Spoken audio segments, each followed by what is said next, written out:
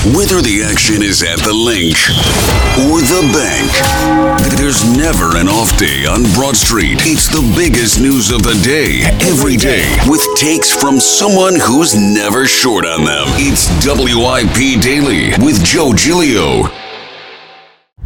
Welcome on in, WIP Daily, Joe Giglio with you. Appreciate everyone listening, subscribing, following, of course. Anyway, listen to the podcast. We appreciate that. And, of course, our YouTube page, 94 WIP. Check it out there. Subscribe. All good video content we'll be throwing at you guys. Of course, all the podcasts at WIP. Clap your hands. Go Birds. High hopes as we enter spring training. I'm sure a ton more High Hopes podcasts.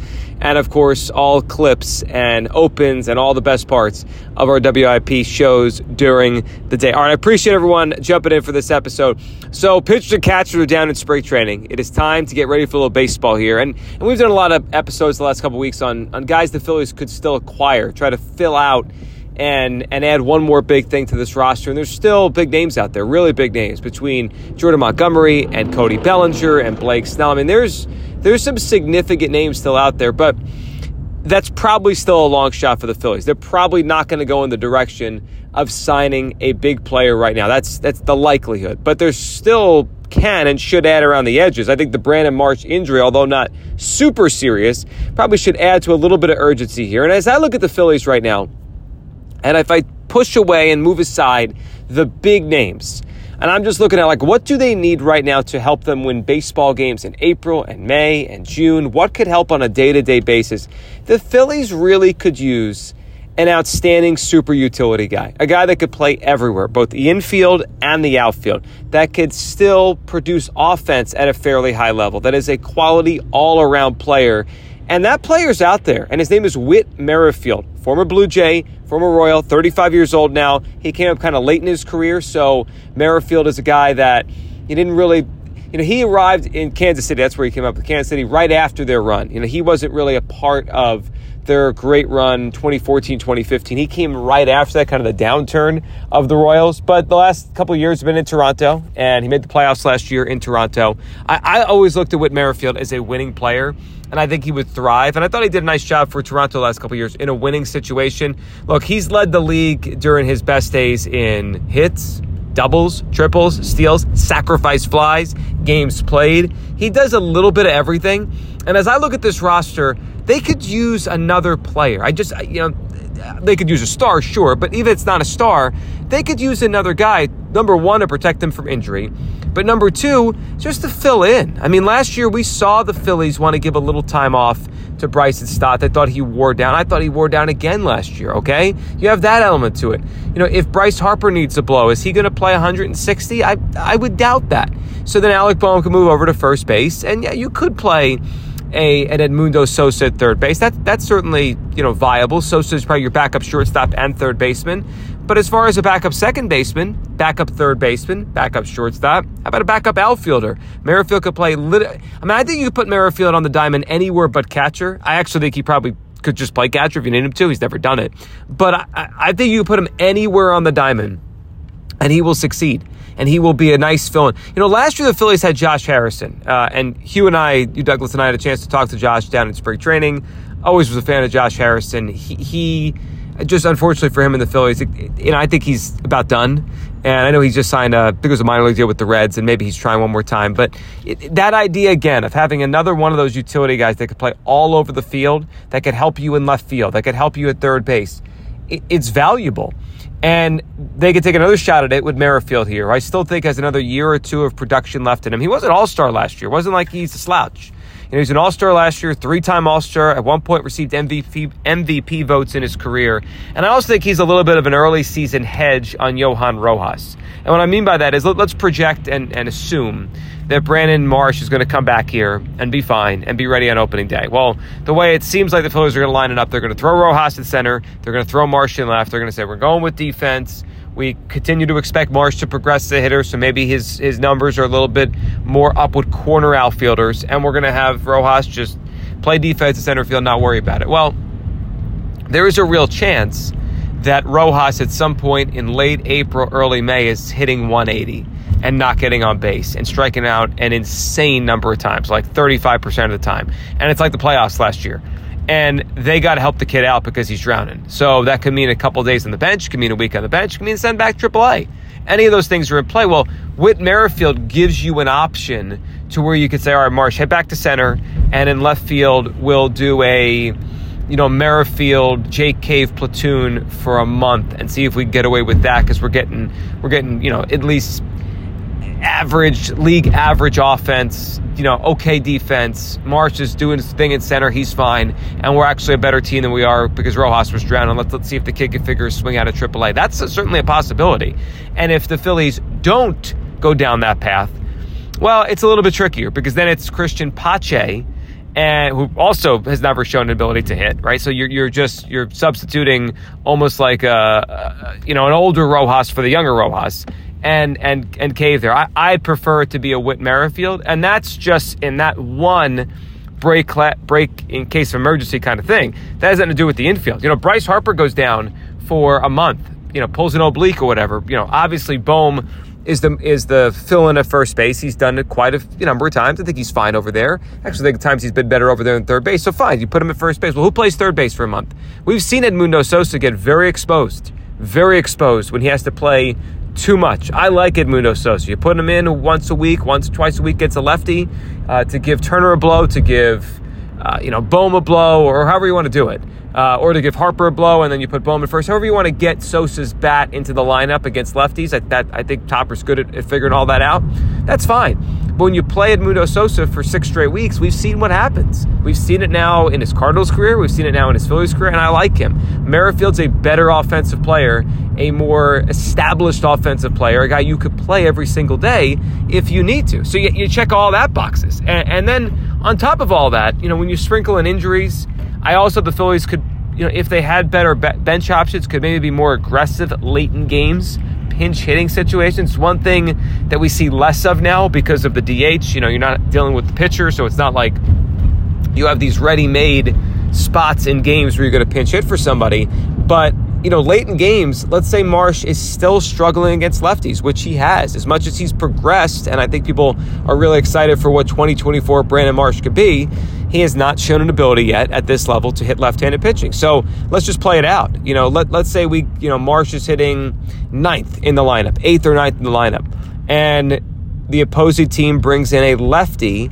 late in the game because it's Marsh 8th, it's Rojas 9, and it is, let's play it out with Schwarber 1. Okay, so they're bringing that lefty in. They're not worried about, Rojas, in the 9th spot crushing a lefty. They're going to take their chances there, but they're bringing the lefty in late. You can go to the Mets pen or the Braves pen, or the Marlins have a bunch of lefties. Whoever it is, late in the game, April, Rojas hitting 9th and struggling. Doesn't matter if facing lefty or righty. They're bringing the lefty to face Marsh. So let's say it starts the year 0 for 12 against lefties. You got Schwarber as the third batter in that inning.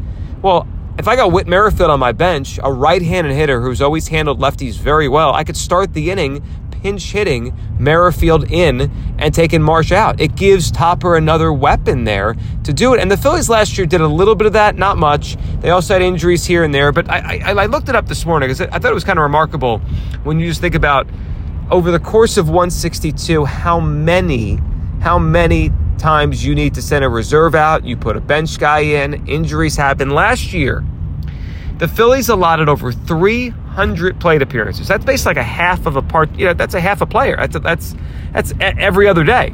These guys were taking out plate appearances. Cody Clemens, Dalton Guthrie, Josh Harrison, Rodolfo Castro. And with the durability that Whit Merrifield has shown, they all could be him. Like, he could just soak up all 300 of those plate appearances. He's been a very durable player.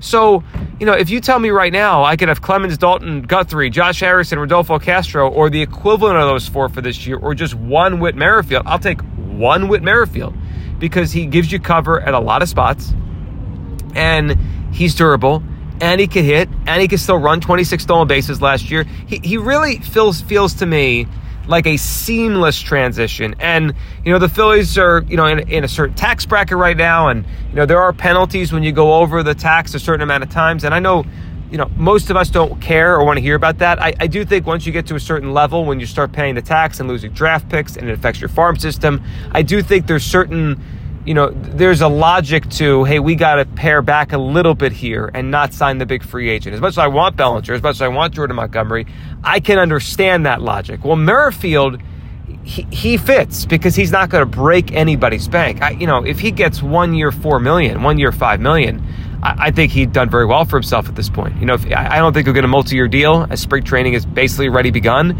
And as I record this, he's not in a camp, he's not on a team, but I think he fits in so many ways. There was a time where, I was of two minds with Merrifield. Number one, I wanted him here. For a couple of years, I wanted the Phillies to trade for him at the deadline because, the Royals were a bad team at that point. He was, one or two of their best players. This is 5-6 years ago.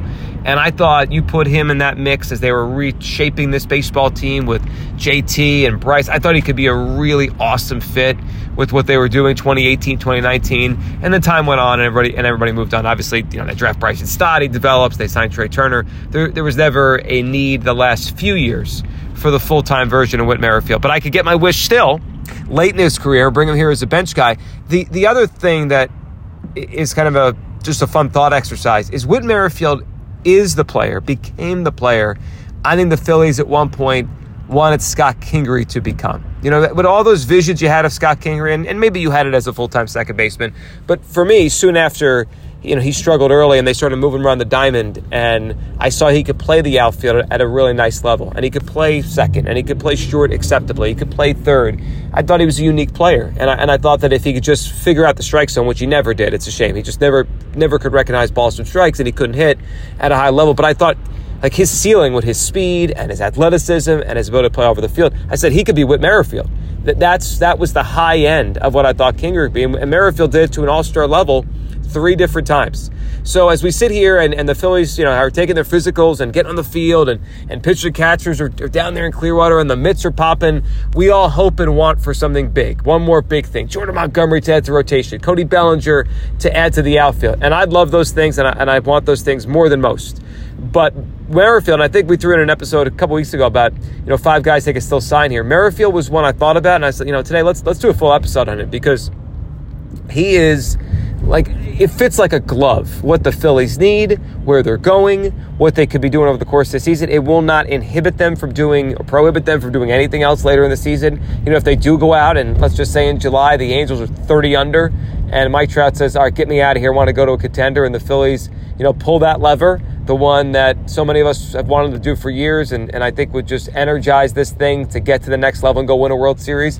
If they pull the Trout lever, all right, Whit Merrifield is just your classic infield bench guy or a 4th or 5th outfielder. It doesn't have to be a big thing. This is not going to be a guy that is going to sign to start. I know the Phillies had some trouble, it seems like, guaranteeing playing time to some of these kind of veterans. Jacob Junis is a guy that I thought would fit here well as a swing guy, but he got a chance to start on a full-time basis in Milwaukee after the Corbin Burns trade. So maybe Whit Merrifield is waiting for that, and he's going to wait another week or two to see if anyone says, hey, here's 500 plate appearances.